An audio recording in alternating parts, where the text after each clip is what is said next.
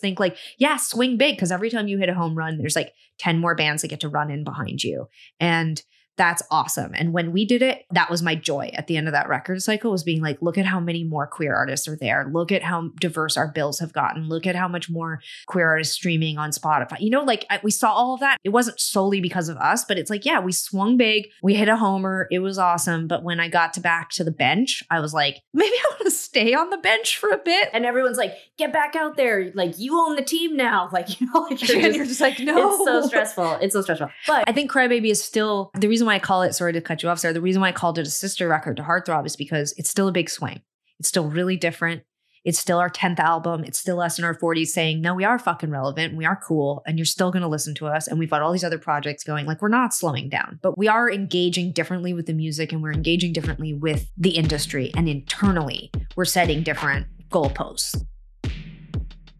That was Tegan and Sara, and this is SHEROES, a podcast with a mission to turn up the volume of women's voices in music across genres and generations. I'm Carmel Holt, and what you're about to hear is a previously aired interview from my syndicated public radio show, SHEROES Radio. SHEROES is a deep dive into the experiences and perspectives of women and gender-expansive folks in a still overwhelmingly male-dominated music industry. It's a space where we discuss the challenges and triumphs, how far we've come, and how far we still have to go. Telling our stories is the first step to making music a better space for everyone. Just a few weeks ago, Tegan and Sara were here on the show to guest host an interview with one of their high school musical sheroes, Ani DeFranco, which was some amazing timing leading up to the premiere of their new TV show based on their memoir, High School. And now Tegan and Sara are back with their 10th studio album and first in 6 years, Crybaby.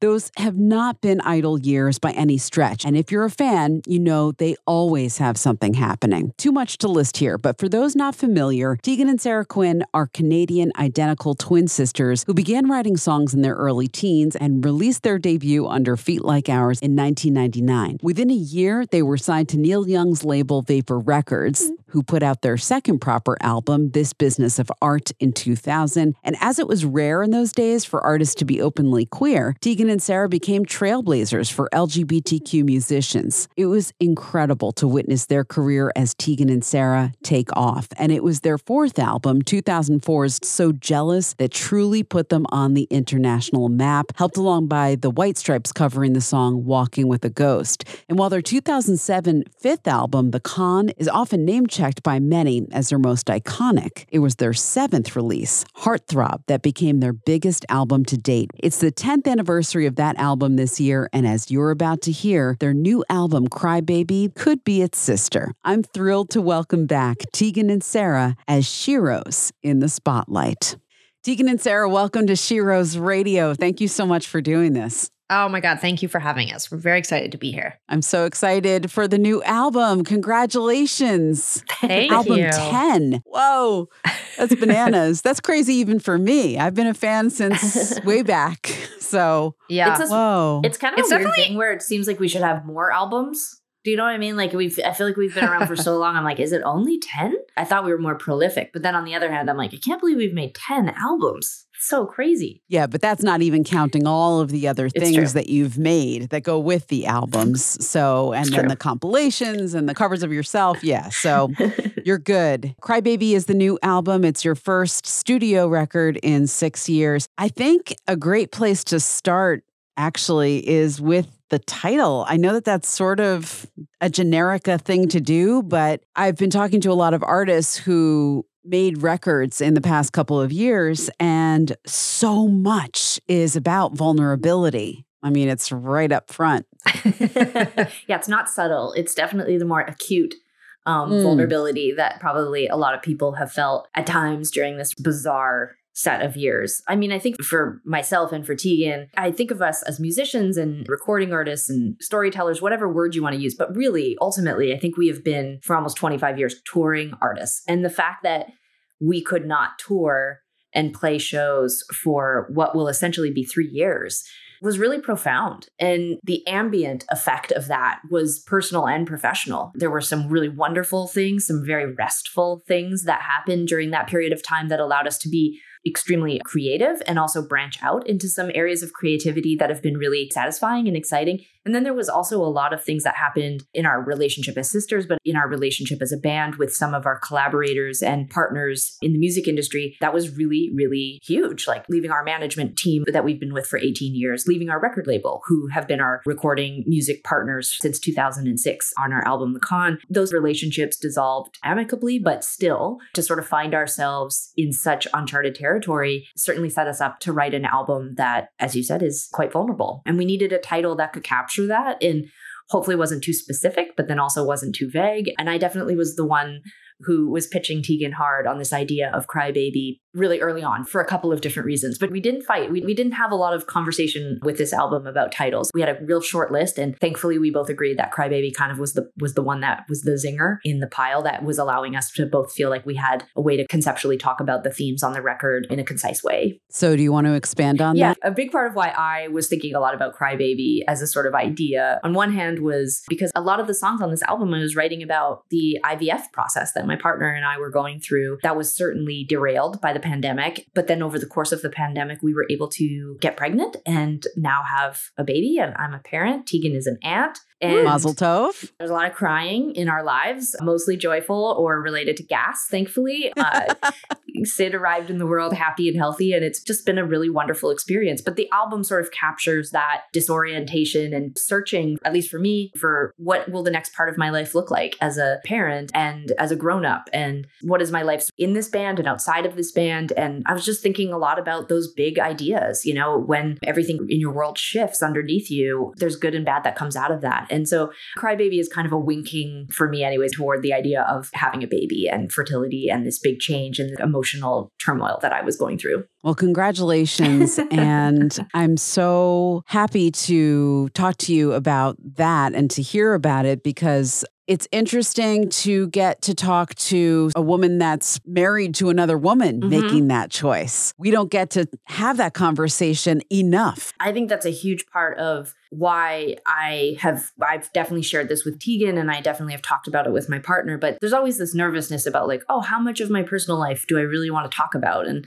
my partner is amazing. We've been together 12 years. Tegan is married and has a wonderful, amazing partner that she's been with for the last 7 years. And it's not that we don't think that those parts of our life are intriguing or we don't want to share them, but there's this fine line of visibility and being open about who you are, and then also keeping stuff for yourself and also being consensual about like, look, I love Stacey and Stacey's proud to be my partner, but like, I don't know that she wants to be on blast. She's not a public person. And so, you know, it's a complicated thing. But then I think Tegan and I are well known as businesswomen and women who've been now in the business for over 20 years. And I think parenthood in that context and that framework, especially as a queer woman, I've made that choice that I really want to be able to talk about it. And Tegan's been really supportive of that, because I do think it's something that we have less of and less conversation about. And also, I'm not the parent who carried. I'm also in this other unique role that has felt a bit ambiguous, which is I'm not a mother in the sense of like pregnancy, that role and that sort of visual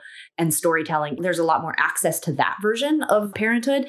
And right, the physical and like queer or not, you know, like I think that's a really specific thing. And I've sort of felt a little bit like I joke around that I'm in the dad role, but like I'm not a dad, you know, I'm a mom. I'm not the caring parent, and I've been supporting my wife through this process, but like it's also a very unique position to be in. And then to think about how that fits into the framework of touring and being a touring musician and in the Tegan and Sara world. And yeah, so it's complicated. And I feel like it's an interesting thing to try to talk about, especially in this day and age where it seems like, again, we're awash in anti-LGBTQ legislation movements. And I'm not trying to pick on the states, but it's just like this constant need to roll back the rights advances of women. rights of women, advances that we've all made as queer people, as women. And I think there's no reason to stay quiet about something that I think is actually literally an affront to a lot of people in the world. And I want people to see it and see it as being very normalized. Poor Tegan. She's like, Tegan, do you want to say anything about becoming an aunt? Have you had any enlightened moments yet?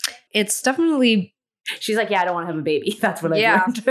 Yeah. You know what? And that's so valid to talk about too. Yeah. I feel like, you know, I had a period of my life where I thought kids seemed like an interesting prospect, but I came out of that period without a child, and I'm glad for it. But I got a dog during COVID, and congratulations on that too. Yeah. And that's a lot. And I love being an aunt. I love being able to give the baby back and go home. But I also love the after effects of what a kid has done. And I've seen it time and time again with my friends, and now seeing it with Sara, even just in the few weeks Sid's been with us. You reprioritize, you reorganize, and it's cliche to say. And as certainly as women who entered their 40s during COVID, it's a thing we talk about a lot. I remember when I turned 30, journalists being like, so you guys gonna settle down and slow down and stop touring? And you find it so offensive, but then it's weird because you get to a certain age where you're like, you know what I want to do? I want to kind of slow down and I want to do a little less touring. For us, it happened a decade later, but... Wait, I'm sorry, but do they say that to men? No, they don't say that to men. Just making sure that we clarify. Yeah. No, I absolutely don't think they say that to men. And the focus of a new record for a man who just had a kid, it would be like, oh, you had a kid, cool, no one cares. And like, I also appreciate that some of my male friends who have kids, you can see they almost feel self-conscious talking about their kid because they're like, who's going to care? Whereas I think with women, we really own it. But I was just going to say that I think Sara and I have reprioritized things and we've changed things up in the last few years. And to me, that's what Crybaby was really about, was the growing pains of acknowledging that we have this really amazing career and I love it, but I don't want to have to work as hard on certain things. Like I don't want to tour for 18 months to 2 years anymore. I find it extremely devastating to my body and my mental health and my life to have to spend 8 months of every year away from my family and away from my home and on a bus with other adults. And, we've been chronically sick for 20 years. It's funny. COVID is so strange to me because like I had COVID and I was extremely lucky because it was mild and my symptoms only lasted about a month and then I was back to normal. But like the idea that we would not tour because we got COVID if it was mild is wild to me. I've toured with whooping cough. I've toured with strep throat. I've toured with ear and eye infections. I've been on steroids because I've had, colds and coughs and ear infections that have lasted for months. Like you just play through everything. I've played through food poisoning. You just go. But COVID seems like this physical reminder that you don't have to do that. We don't have to tour all the time. We don't have to beat our bodies up. We don't have to leave and abandon our lives for years at a time to make art. And so for me, Crybaby is the story of those growing pains of still being a very, very creative, ambitious person who wants to make things and tell stories and change the world and collaborate with Sara and move Tegan and Sara forward and take risks. But it hurts because there's certain things we just can't do anymore. And there's certain things that we want to do that we're shut out of. And like when Sara pitched me Crybaby, I really resonated with all the reasons why she wanted the title. But for me, it's sort of the sister record to Heartthrob. And Heartthrob for us, like I saw that word on a piece of paper and I pitched it to Sara because I thought this is a word that's mainly attached to men. Women never get called heartthrobs. And I love the idea of us appropriating heartthrob as women, especially as queer women, and making a record because it's a record about lust and love. And we were pop all of a sudden and it felt really powerful. And Crybaby feels the same. It's a word that's often associated with children or whiners or complainers, but crying is so powerful and being in touch with your emotions is so powerful. And this idea that COVID brought us all to our knees and made us vulnerable, like it felt like a title that really summed up my part of the record and the songs that I was writing about those growing pains. So yeah, and I'm just like super curious to see what Sid, Sara's baby, does to our band. Like, what does it do to... Oh, he's about to fuck it up. Yeah, like how do we tour? How do we stay healthy? What becomes a priority as he gets a little older? How do we still exist? Like, it's going to be really interesting. I think Tegan and Sara as a band, you started this interview by saying like 10 records. And it's like, yeah, 10 records in 25 years.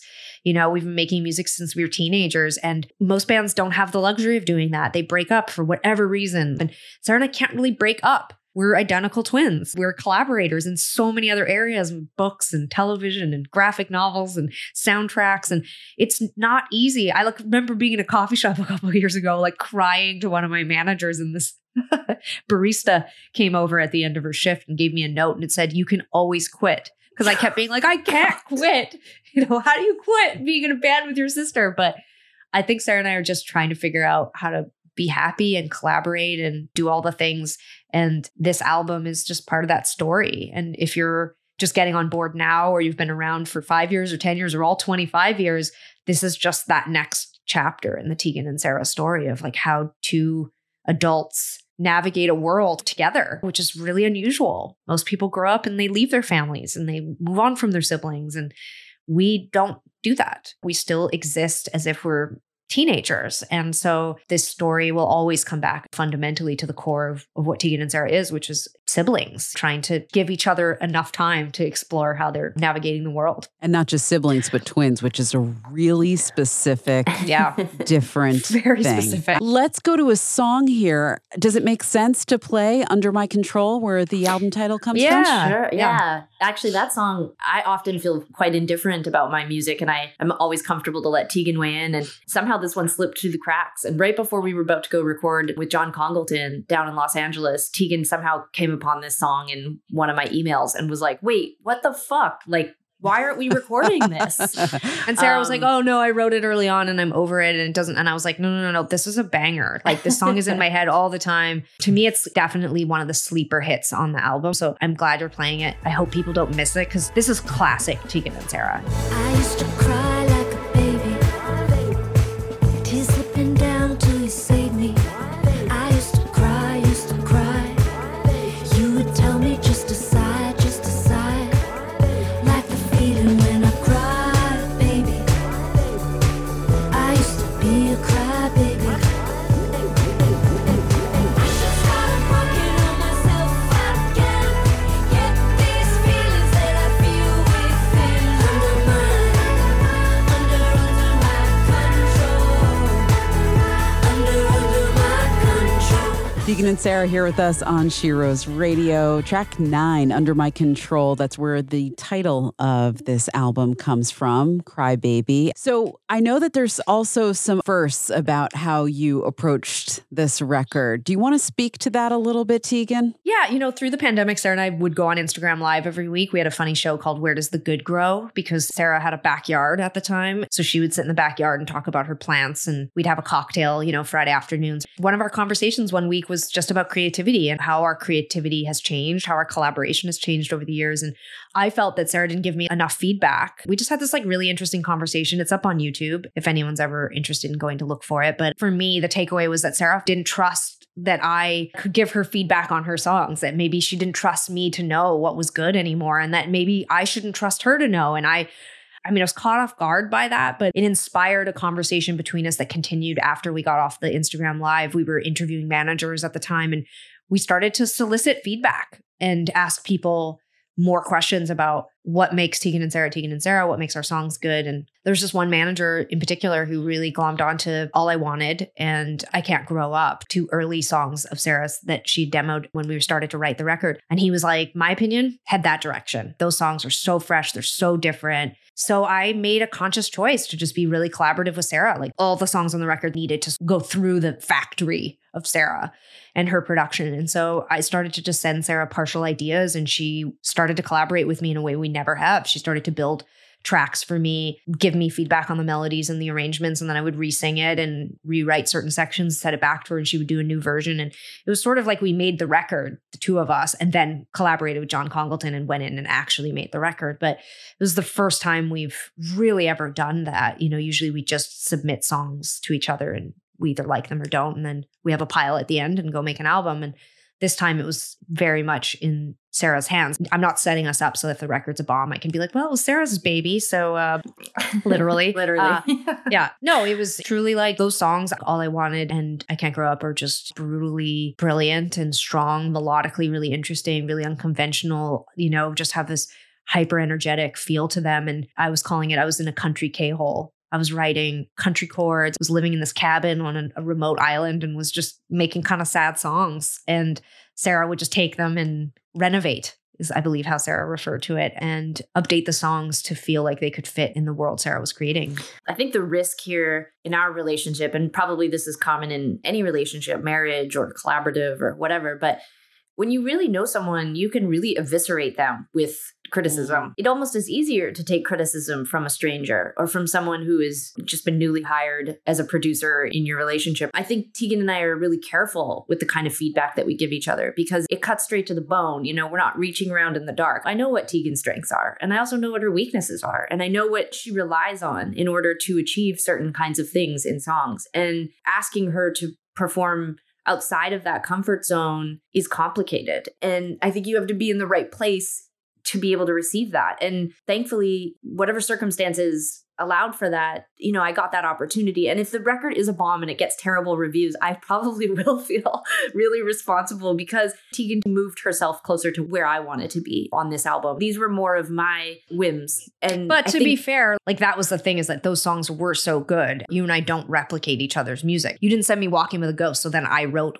a Walking with a Ghost. Yeah. So you sent All I Wanted and I Can't Grow Up, and I thought, man, these are so good. I don't know how to make those. Like, I don't know how to do that. And your songs were so good. I didn't even feel like I was trying to like turn them into doing what I was doing. But I will say that the way I heard your first demos for this album, I felt there was life force missing or like energy missing. And you would say the thing about like, I'm in a country K-hole, but I was like, we got to like get the jumper cables out of the back of the car and put them on your songs. And let's just see what happens if we just volt them a little bit. And some of it was lyrical. I mean, Tegan and I have argued about lyrics our whole career.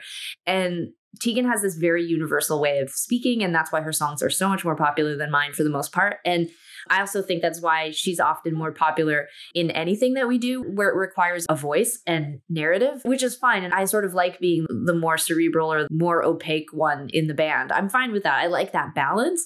But there's just sometimes with certain lyrics, I'll just really like get on Tegan about it. Like, come on, this is lazy. You've said this before. In fact, with these songs, most often when I went back and looked at the emails in our correspondence, I think what I actually was asking Tegan to do was to be more clear. Are you sure this is what you're trying to say? Here's what I think you're trying to say, or here's what I think people are going to think you're trying to say. Can you say it differently? Or can you go deeper? Can you be more vulnerable? Can you use a different perspective so that I don't feel like I'm listening to a song that you've written before? And that really truly is like why this album feels different to me. I don't know if the average Tegan and Sara fan is going to listen and hear all of that, but that really was what went into making this record, which was really, a totally different, trusting, emotional kind of landscape than we've had on previous albums. Can you give us an example of one of those songs? Yeah, like the song that sticks out to me the most is probably going to be like a very deep cut for a lot of people, but it's actually my favorite song Tegan wrote for the album. It's the album closer. Whatever that was. Yeah. When I heard this song, I really liked the vagueness. Like the more I think about it, whatever that was. And I'm like, what is the was? And I kind of liked how like just like super casual, it kind of felt like a bit of a stoner song to me. And I remembered there was like at least twice as many lyrics in the song. And I was like, to me, the sentiment of the song was I had like maybe a romance with someone, except that I was more invested in it than they were. And I used to think about it all the time and I didn't understand it. And now I just kind of know like that's just what it was, and I kind of liked how just like slacker, like whatever, shrug it off kind of it was. But Tegan was doing all this extra work, like there was all this like lyric information in the verses and the pre-choruses. And I would like go in and I would cut about half of that out and I would rejig it and I would send it back to Tegan. And then she would say, yeah, interesting. And then she'd say, well, take a listen to this. And she'd send it back to me, I swear to God, with twice as many lyrics in it again. And I would just be like, Tegan, for fuck's sakes, don't do so much work for people. Let there be space. Let there be oxygen in this so that people can just hear it. Like, it's just, I don't know, it has just a chill vibe. And if you just give them all this storytelling, I think it actually does less than you think it does. And so she really let me get in there and chip away at it. And we've just never done that before. Like really just going in there like an editor, just like you can lose 50% of this. Been dragging around this town in a bad mood lately. Feel like somebody died, baby, who's gonna save me? I guess I never really ever knew me at all, and I guess I never thought about it till you were gone. Feel like somebody died, baby, who's gonna save me? You used to call me out wherever I was.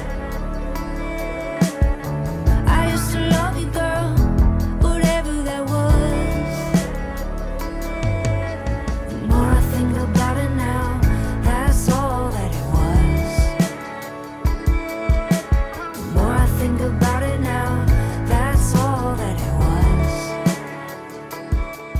Whatever that was the song, the closer of Crybaby. Tegan and Sara, my guest today on SHEROES Radio. I'm Carmel Holt, and we were talking about how Sara really went in there and one might say even like brutally honestly, just dismantled a bunch of lyrics that Tegan had written, something you guys had never done before. And Tegan, you let her do it. What did you say? Renovating? Yeah. Sara recently called it renovating. I mean, I will say, I think Sarah's always given me a lot of feedback about my music, but this was definitely much more deliberate and much more extensive and covered the whole record. In the past, when I wrote 19 or The Con even, Sara just was like, I love this song. Like that was it. So, but with this record, there was not one song I submitted that she was like, great job. She was just like, okay, I've rebuilt the whole track. I've sung it in a different key. It's a lot faster. I've taken half the words out. And there was a back and forth where I would be like, okay, well, I still want this or I still miss that. But Tegan, I didn't do that to This Ain't Going Well. I thought that song was perfect. Oh, like, yeah. I remember when you sent me that song, like that's a great example of a Tegan song where like right at the last minute, John Congleton was like, okay, right before we're going in to do our last session for the album, he's like, I still think we need another song. And I'm like thinking to myself, like, oh, fuck, I don't know. I don't think I can pull it out. And Tegan just sends me This Ain't Going Well, just acoustically. And I'm like, you're annoying. You're an annoying person, you know, because she just like, Tegan can work really well in those kinds of time crunch periods. She doesn't labor over it. And if she can. Well, I had been really inspired. We'd been taking meetings with labels, and one of the labels we'd met with, just as a throwaway comment when we left, they'd only heard a couple songs. We weren't even done the record yet. But they suggested, the guy ran a publishing company as well. And he said, I always tell my writers to go in with comedians because comedians are great at like, punching things up and like just summing up a thought in one sentence, And I was like, okay. And I actually reached out to a few comedians and was like, okay, I'm writing the song and I'm looking for something about whatever. And like, actually, as we all know, comedians are kind of dark. And so they were just sending these like really dramatic, but a few people that I sent comments to sent me back stuff, like just in conversation, interesting things that I ended up littering through my songs on the record. But This Ain't Going Well specifically, a friend of mine and I were just chatting a lot because she was going through a breakup. It was bold of me, but I just like screenshot a few of our conversations as I said, can I use this? I just found the way that she was articulating her breakup really resonated with me. And it really conjured up some memories for me of past things. So it was easy for me to write because, I said, do you want credit? Because, I've changed a lot. But we joke, like the other day, she referred to it as our song. And I'm like, well, but it's like sometimes for me, inspiration just comes from the strangest places. And for me, almost every song on this album came from conversations that I had with other people. And it would just be like, that's what I'll write about. I do think for the most part on this record, it was Sara's comments and critiques and edits that helped me get to the point where I could just turn in. Both Faded Like a Feeling and This Ain't Going Well were like songs that by the time I sent them to Sara, I felt like song-wise, I'd finally hit my stride. This ain't going well, I wish that we had been a better version of us. You can't love somebody who you didn't ever really trust. I keep wondering about the plans I had.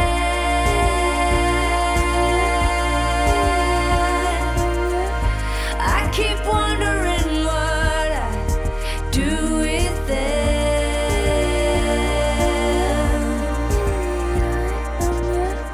This is the part where I remember all the beautiful things you've said and done. As you're saying that to me about conversations with people, I'm thinking about this idea of like positive drama, that when things are actually kind of going well in your life, it can be really hard to find things to write about.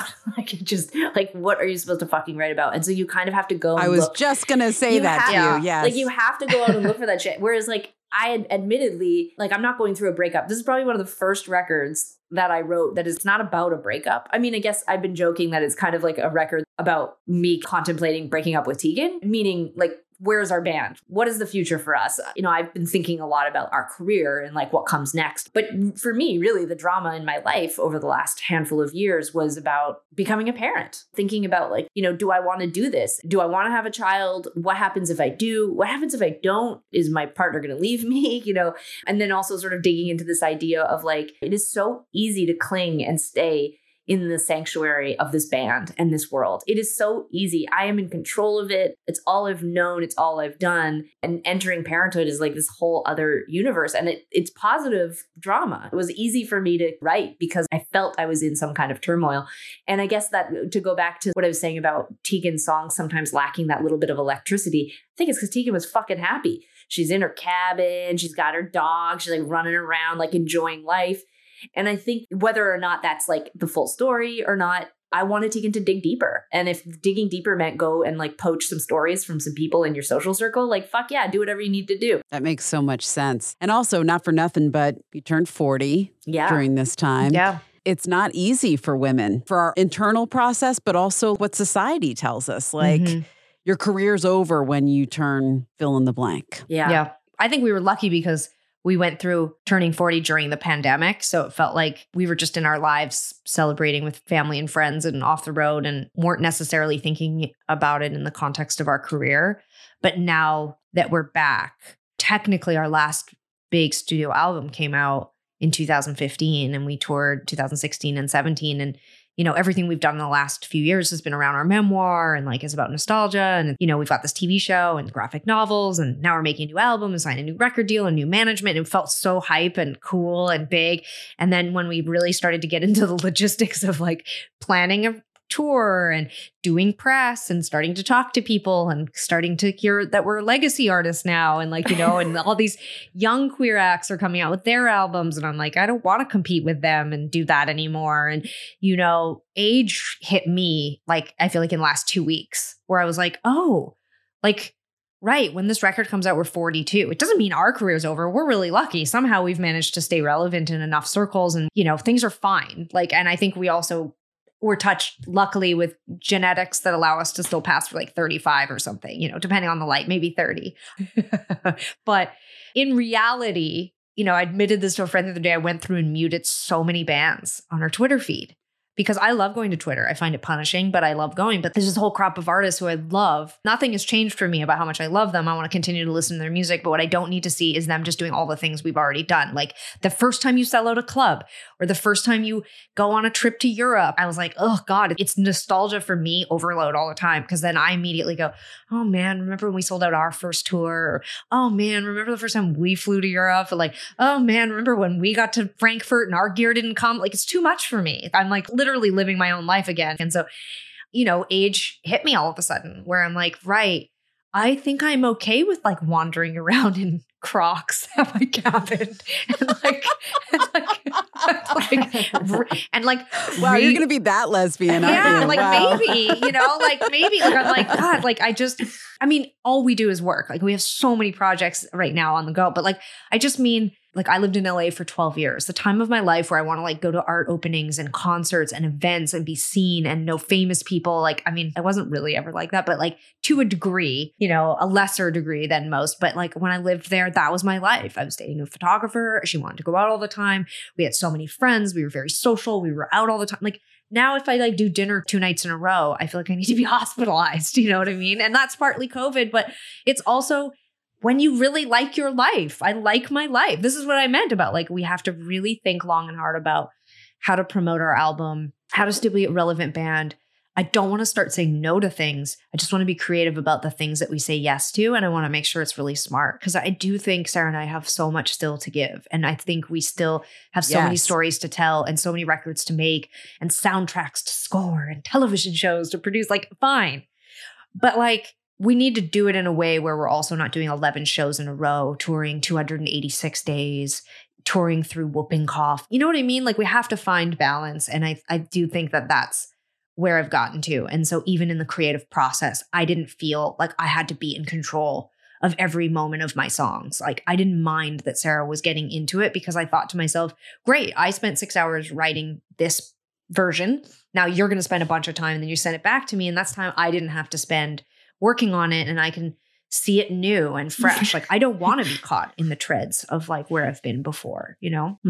Yeah. And coming back around to something else that we've touched on, I think a few times, is just about visibility. And there can be this sense of responsibility to keep going so that young artists see you continuing to do what you do, and you can stretch your hand back and bring them along and not have them go like, wow, look, see what happened? They hit this age and now they're done. They're done. They're obsolete or whatever. Every story right now, like every narrative I see of artists, and this is nothing against the storytelling or the artists, so just let me say that, but like all these artists, women that are in the news right now that are our age or older, it's always the story of like, they disappeared. Why did they disappear? Well, the industry was fucking horrible nightmare landscape, so they obviously disappeared because, like, thank God.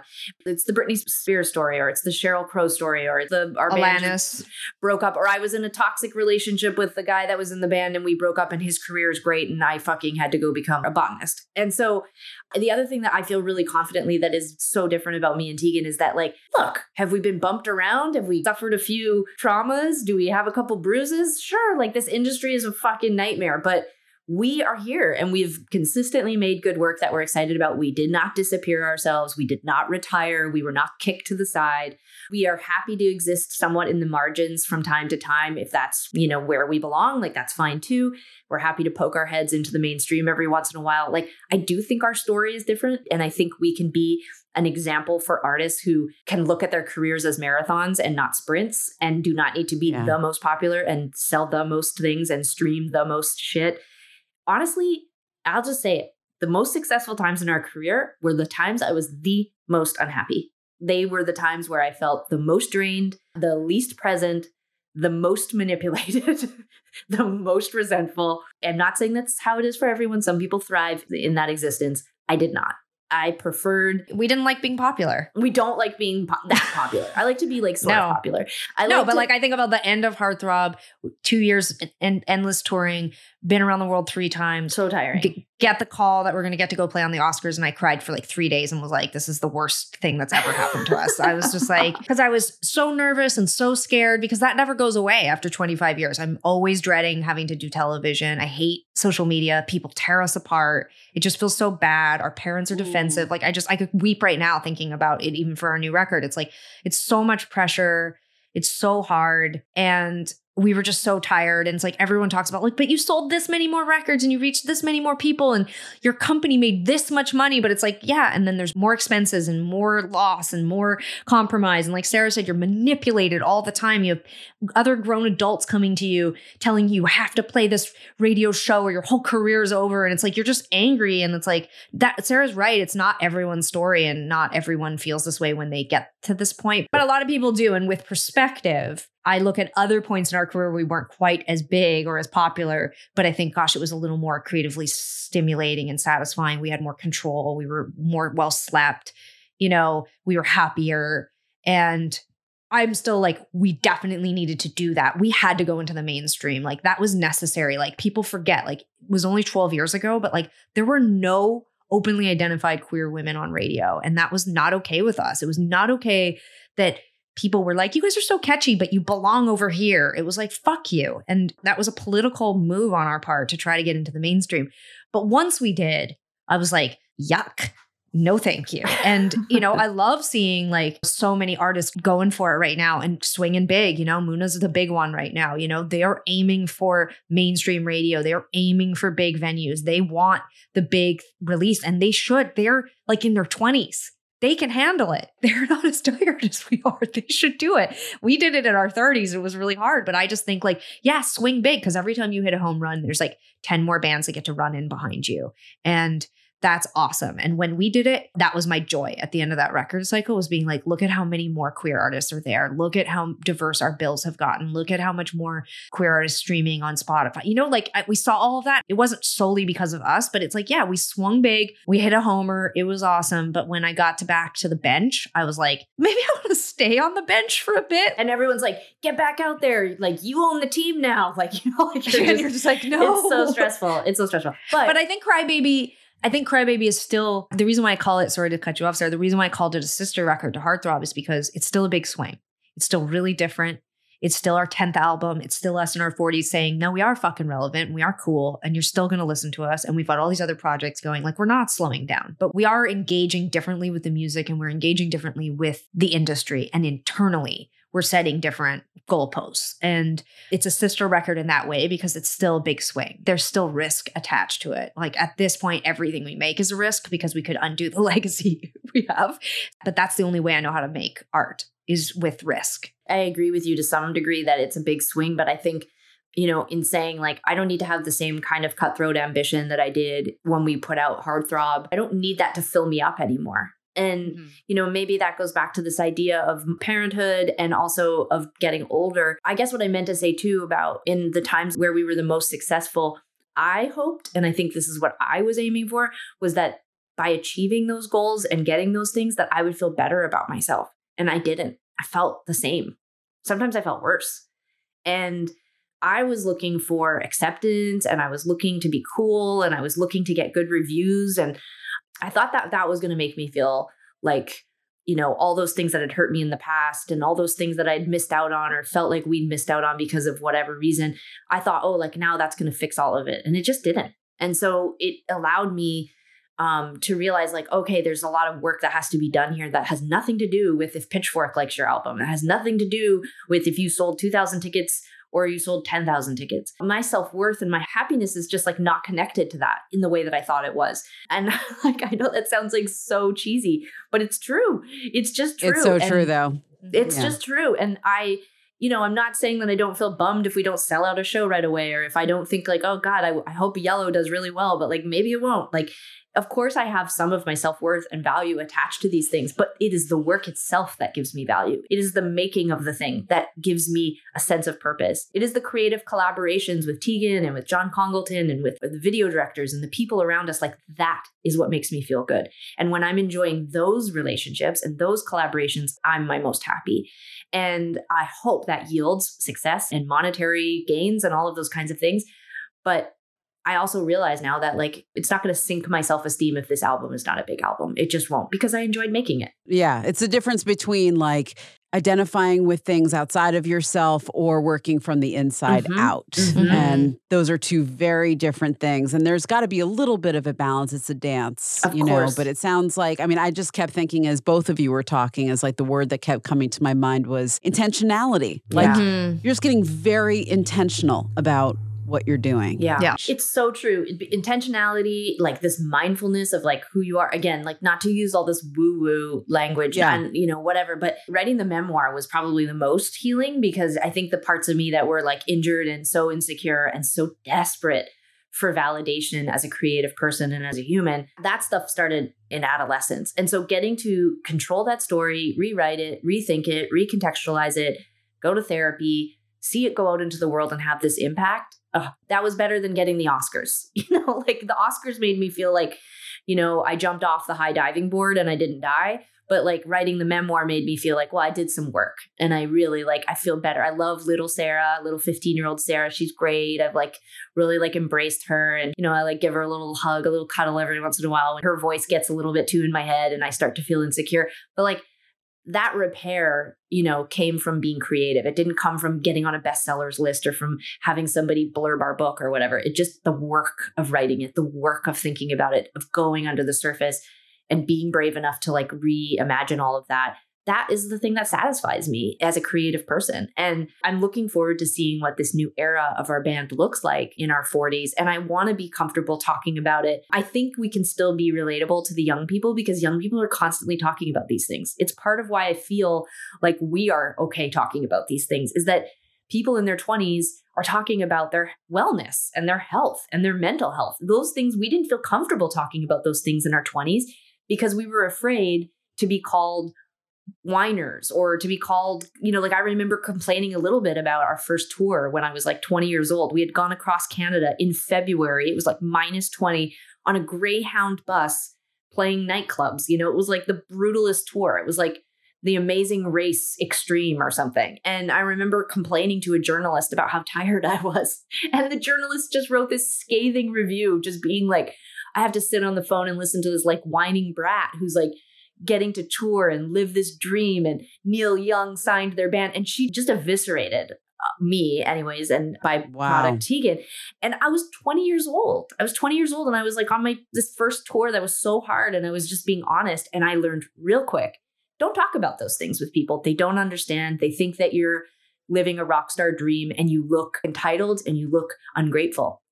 And so I embodied that for 20 years. For 20 years, I was like, don't tell people you're sick. Don't tell people you're hurt. Don't tell people you don't know if you want to do this anymore. Don't tell people that you are deeply clinically depressed through much of your 20s and early 30s, and don't do it. And now I'm like seeing people all the time do it. And I'm like, good for you people. Like, just fucking go ahead. It's a crisis hotline, Twitter. Go ahead. Just tell us all the things, like whatever you need to, like get it out. Be seen. Feel heard. I think it's great. And I wish I'd been doing that in my 20s and 30s, but I wasn't. And now I feel like in my 40s, I want to be able to talk about this shit and feel like in sharing it, it can get better. When you were saying all that, I was thinking like, yeah, basically the underlying message was don't be a crybaby. Don't be a crybaby. Yeah. Thank you for making that connection. I'm going to say that. Like for a lot of our career, it was like, don't be a crybaby. Don't be too emotional. Don't be too feminine. And it's like, actually, that's where the power is. Should we close with Yellow? I'd love that. Yeah. I mean, this feels like all like a big story that ties into Yellow. Am I right? Am I wrong? No, it does. Yeah. No, I definitely think that song really touches on the overview of the trials and tribulations, the ups and the downs of being in this band and being a human being. And hopefully on the other side of the work that allowed us to get past some of those past pains and hurts and moving in a more positive future direction. I was stepping out to feel chemistry. Rooted up you to know how sorry I was. You were stalling or what? Acting jealously. I was stepping out, acting selfishly. Rooted up you to know how sorry I was. Tegan and Sara, it's been a blast to spend this time with you and an honor as well. Thank you so much and congratulations on Crybaby. Thank you. Thank you. My sweet heartbreaks, so be careful. Many thanks once again to Tegan and Sara for being with us. Their new album, Crybaby, is available now on Mom and Pop Music. And the TV series High School is also out now on Amazon Prime's Freevee channel. SHEROES is produced by me, is mixed and mastered by Kelly Drake. We get production assistance from Emma Philippos. Our original theme music is by Lucius. SHEROES is also a nationally syndicated radio show. You can visit SHEROESradio.com to find out more and support our work with Patreon or merch from the SHEROES shop. Keep in touch on Instagram and Twitter. I'm at Carmel Holt, or find us at SHEROES Radio. And please consider leaving us a rating and review wherever you listen to your podcasts. That helps us grow and bring you more SHEROES. Until next time, remember, music is our superpower. I'm Carmel Holt. Thanks for listening.